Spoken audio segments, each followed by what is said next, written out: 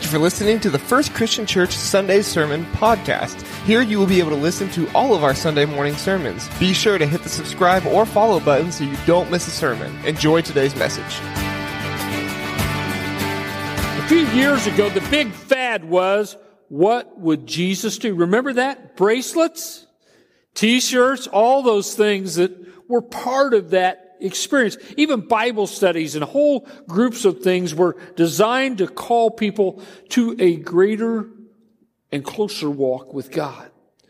But one of the things that it did is for some it became very legalistic. In other words, a set of rules, a set of laws to follow, a lot of change to carry along. In fact, with some, it didn't really encourage, because it didn't really encourage you and I to eat with sinners. Because if you ask, what would Jesus do? Jesus ate with sinners. The statistics are clear for you and I.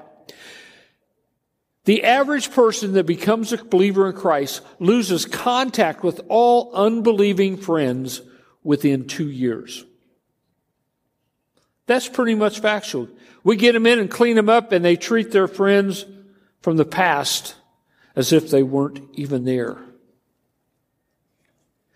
But to be like Jesus, we have to acquaint ourselves with those outside these four walls. It's essential. Let's turn to Mark chapter 2 and begin at verse 15.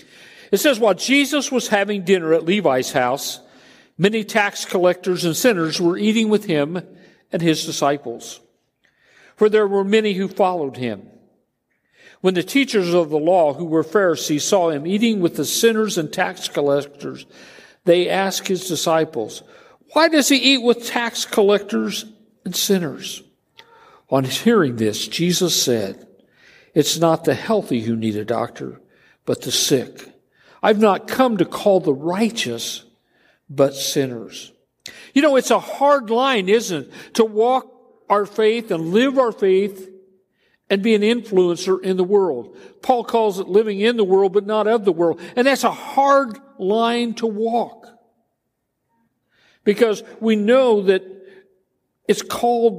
we're called to live a holy, faithful life. And lots of times when we try crossing over to reach those people, we receive a lot of ridicule. And one of my music-loving friends, Ricky Skaggs, made that comment. As he became committed to Christ, he was still playing in places that some Christians thought he shouldn't play.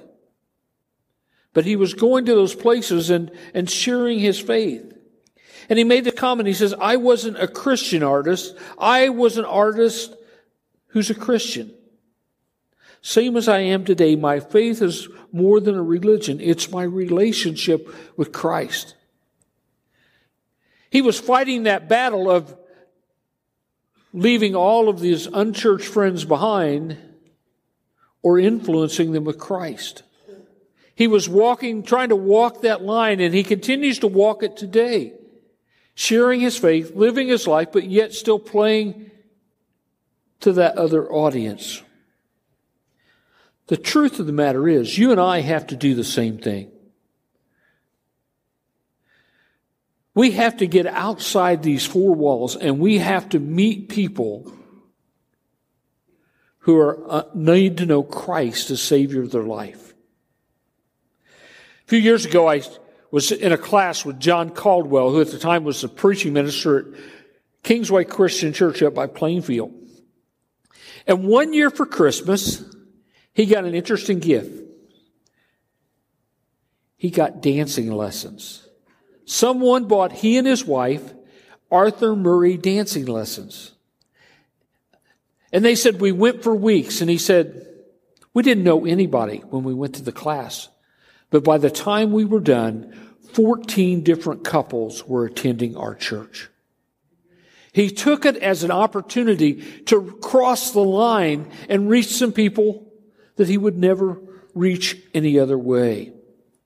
My dad, who would be a little over, he'd be 101 this year. But growing up here in Brazil, he would always tell me, I don't want to catch you in the pool hall. And some of you who are older, the pool hall sits where the BMW license branch sits now. And it was a little old dingy building. And he would tell me, I don't want to catch you in there with those people. He believed in it so much, he bought us a pool table for our own house. He loved to play pool. What's interesting, after I got up and got out of the house, I said, what have you been doing? He said, I've been going to the pool hall and shooting pool with the kids. And I just kind of smiled, didn't think a thing about it. But there were young men up there in their teens and early 20s who had problems in their lives and problems in their homes, and my dad befriended those kids and gave them a positive influence, while probably beating most of them playing pool. You know, he was on the shepherding team here at church. He was active in the Sunday school, and I'm sure the preacher at that time would have kind of frowned if he knew Wilbur was at the pool hall. But he did it, and he came home talking about what he had shared with these young men who were struggling. Who he only knows the rewards of that now that he's in heaven. But he stepped out of the box and he crossed the line to build friendships with young men who truly needed a friend and a positive influence.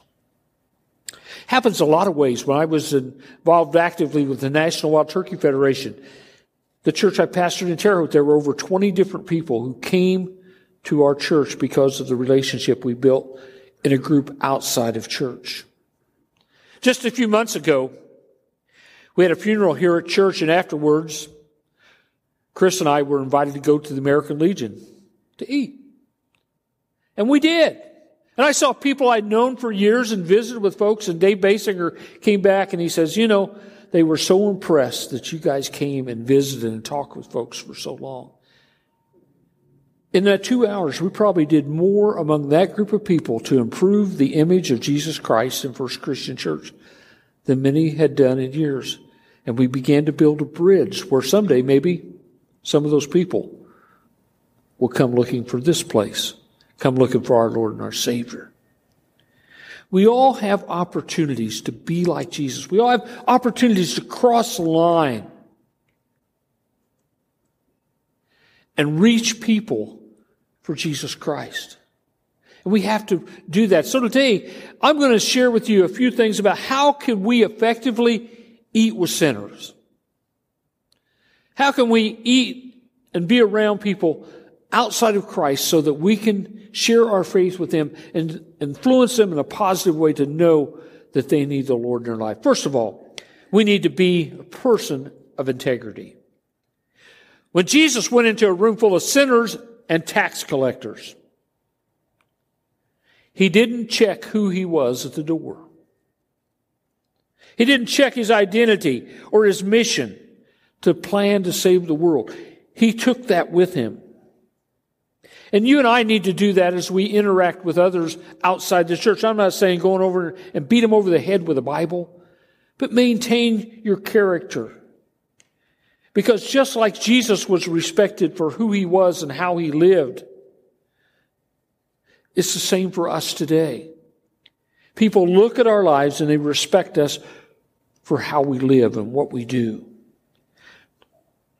The people who were complaining about Jesus, the Pharisees, were known as hypocrites, spiritually dead, two-faced. But Jesus didn't listen to their comments. He says, I came for those who were sick. And he came for some of the sickest people of his day, tax collectors and sinners. How could he maintain his integrity?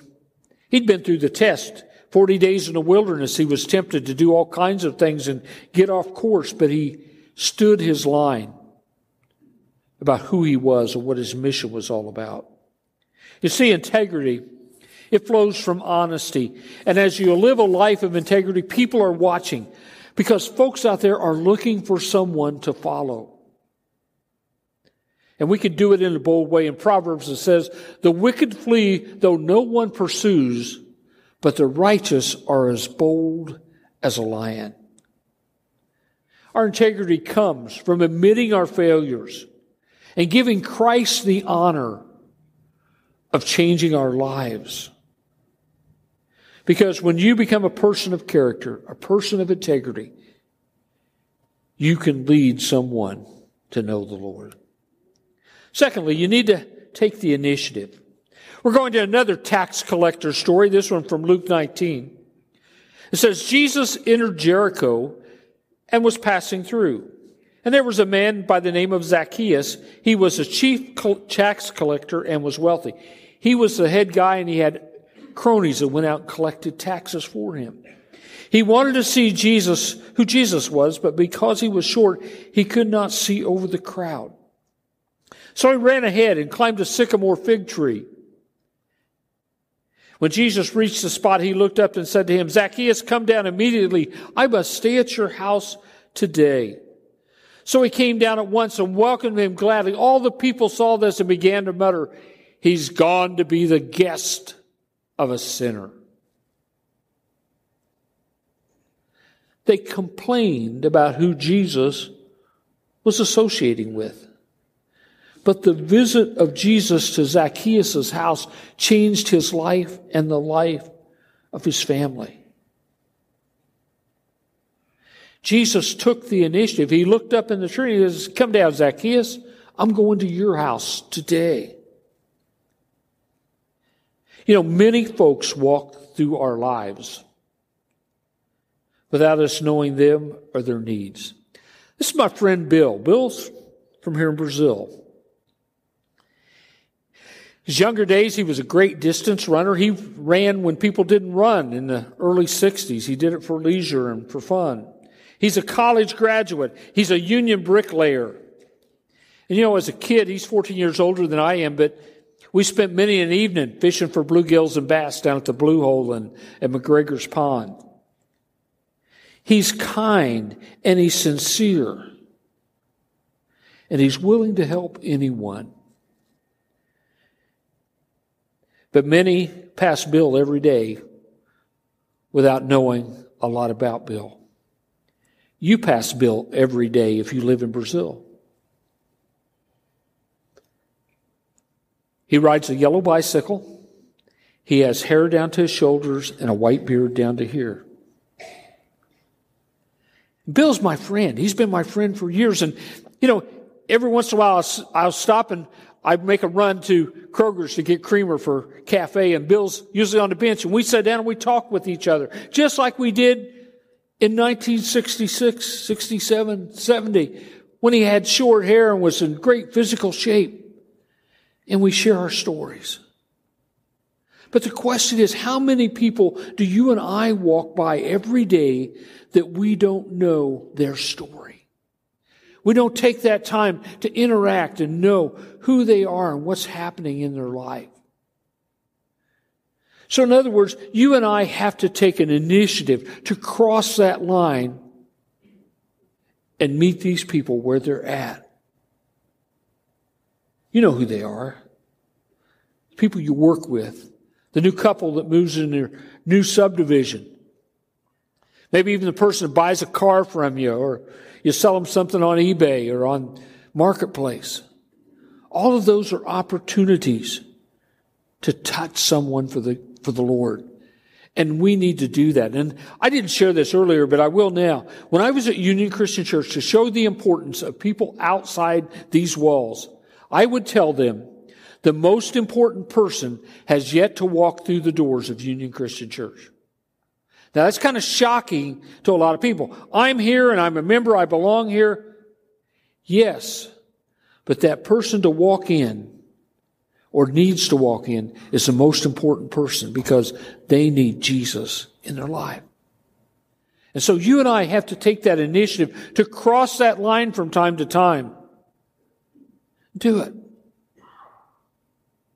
You know, we kind of get in some sticky situations. I remember a couple of years ago I went to play music. I play bluegrass music, and somebody took my picture and showed up on the internet. Right across the table from me was a bottle of Jack Daniels. But you know, those people from that area, I get a note from them every time they want to play music. Won't you come down and play music with us? And I go down and I play music with them, enjoy them, and I befriend them. They may not live the life I live, but hopefully I can share something from my life just by being there to make a positive influence. So we have to take that initiative. And the third thing is you need to make an investment. To eat with sinners is not always pleasant. Not always pleasant. It's not always convenient. That's like I talked about Bill. The last time I talked with him a month or so ago, he says, "Hey, Mark, I'm having some heart problems. I need to go back and check on Bill just to see how he's doing." Sometimes it costs us in many ways. Might cost us some friends we already have. Might cost us some gossip where somebody speaks about us. We don't know. And lots of times we never see our rewards. But it's important that you and I plant the seeds in people's life of what Christ can do for them. What they can do. In 1960, there was a little childless couple named Earl and Ruth Harrell who lived across the road from Dairy Queen on 340. And they saw my sister and my brother needed to go to Sunday school. And so they invited my sister and brother to Sunday school, and they took them to Sunday school. And eventually, a year or so later, my mom and dad followed them to Sunday school and to First Christian Church up on Washington Street, the old church. Little did they know that the youngest in the family would have an influence that went far beyond Brazil. They saw a girl and a boy and parents and one little guy that needed to go to church. Little did they know that, and I'm humbled by this, that Mark would be called to ministry. And out of the churches I pastored, I had one gentleman who, until he died, ministered among the Apache Indians out in Arizona. Held Bible studies and went on their reservations and dealt with them. Then one of my other couples that left and went to Honduras for a couple of years and worked in ministry down there. Or one of my former youth ministers who was called out of our church and now is a successful pastor. They didn't realize that in that moment they were preparing someone to influence numbers of people for the Lord. So you don't know that person you touch, what's going to happen in their life through their relationship with Christ, how it's going to multiply. And I share a story to close today about two missionaries. David and Svea Flood. They were from Sweden. And in 1921, they left Sweden to go to the Belgian Congo to be missionaries. They took their little 2-year-old son, and they and another couple went there, and after a few months, they wanted to get away from the basic mission compound, so they went out to a little village and tried to move in the village, but the chief wouldn't let them. He didn't want a strange god talked about in his community. So they went up the hill and built 2 mud huts of their own in hopes that someday they would get to minister in that little village where the local chief did not want them. He did relent, though. A little boy would come once a week and bring them fresh chickens and eggs. And he would come each week, and the only person they had contact with, and they shared the story of Jesus with that little boy and eventually led him to Christ. The wife became pregnant, gave birth to a little girl. And 17 days after she was born, she died. The wife did. The husband was devastated, and he was mad at God. He went back to the main mission compound, left the little girl and her brother there at the mission with another family. 2 years later, the other family, both husband and wife, became sick and died. And then someone in the United States adopted them. And she grew up in North Dakota. Eventually went to a Christian college, and one day she happens to go to her mailbox, and there is a magazine written in Swedish. And she looks on the front of the magazine, and there is a white cross. And the white cross says, Siva Hood, her mother. And she couldn't read what it said, so she went to the university nearby and got someone to translate the story that had been written there. And the story goes about this mission couple who came and how their life was devastated, and they left after the wife died. And the little boy that came and brought them eggs and chickens finally convinced the chief to allow him to open a school. And he opened a school in that community. And finally, the chief's heart was softened, and 600 people came to know the Lord. That's not the end of the story. With that in her heart, she's in her 30s by then. She wants to go back to Sweden and meet her father. Her father had totally turned off on God. He was an alcoholic and dying. And she went in and told this story to him. Your work was not in vain. All the trouble that you had wasn't for nothing. 600 people came to know the Lord. And before he died, his life was transformed once again back to a life of faith instead of a life of hate. But that's not the end of the story. A few years later, she and her husband went into ministry, and they were in London, England at a giant church conference. And this fellow gets up and talks about the Congo and what happened in his life. And he says, we now have 110,000 baptized believers in our church there. And so she had to have it translated out of French, and she went up and translated. And this man who was a leader of all of these churches and Christians said, I'm the little boy that Siva Hood shared the gospel with. Wow, isn't that a story? From a little boy that came and brought them eggs and chicken so they could survive, through the power of Jesus Christ, had grown so many people. That's why it's important that we invest in others, that we share our faith, because we don't know. Every soul is valuable to God.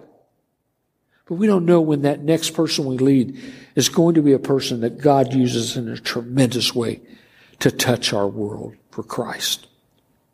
I want to encourage you to eat with sinners, to get across and get out of the boundaries of your life, and to let God work in a way He's never worked before. In closing, I want to ask you some questions. And I want you to think about putting names and faces together with them, so that when you're in a situation with a bill, you can plant a seed that may make a difference, not just in the moment, but for eternity. Who's the person you've given up on? We all have those people, don't we, in our families, in our neighborhoods? People that we've just said, I've tried and tried and tried, and nothing's ever happened. They're never going to change. We all have those people. You may have given up on that person, but don't give up on God's ability to do something in their life. Think about this. How can I work to develop my integrity? How can I build this, not a holier than thou attitude, but how can I be a person that people want to follow in life? Ask yourself the question, who are the Bills that walk by every day that need to know the Lord? Most of all, how can I invite someone outside of Christ into my life? How do you do that? Maybe if you live in a subdivision, you get new neighbors. We usually take our new neighbors cookies, have them over to eat, get to find out what's going on in their life. We want to encourage you to get out there, cross that line and walk that line that puts you elbow to elbow and side by side with someone who truly needs help. Remember, Jesus ate with sinners and tax collectors. And because of that, their lives, like Zacchaeus, were changed. Let's pray together. Father, it's my prayer today. We all have bills in our life. We have that person at work's the most obnoxious person who has no friends. We have others that people make fun of or fall down. We have people who have their lives all together but don't know you. It's my prayer today that we would eat with sinners so that you might influence them in a positive way. We just ask you, Lord, to speak to people's hearts today. Maybe someone's got someone they need to pray for, something they need to do, someone they need to reach out to. Give them the courage to do that. So our prayer today that, number one, we become Jesus to people outside these walls. We just prayed in Christ's name.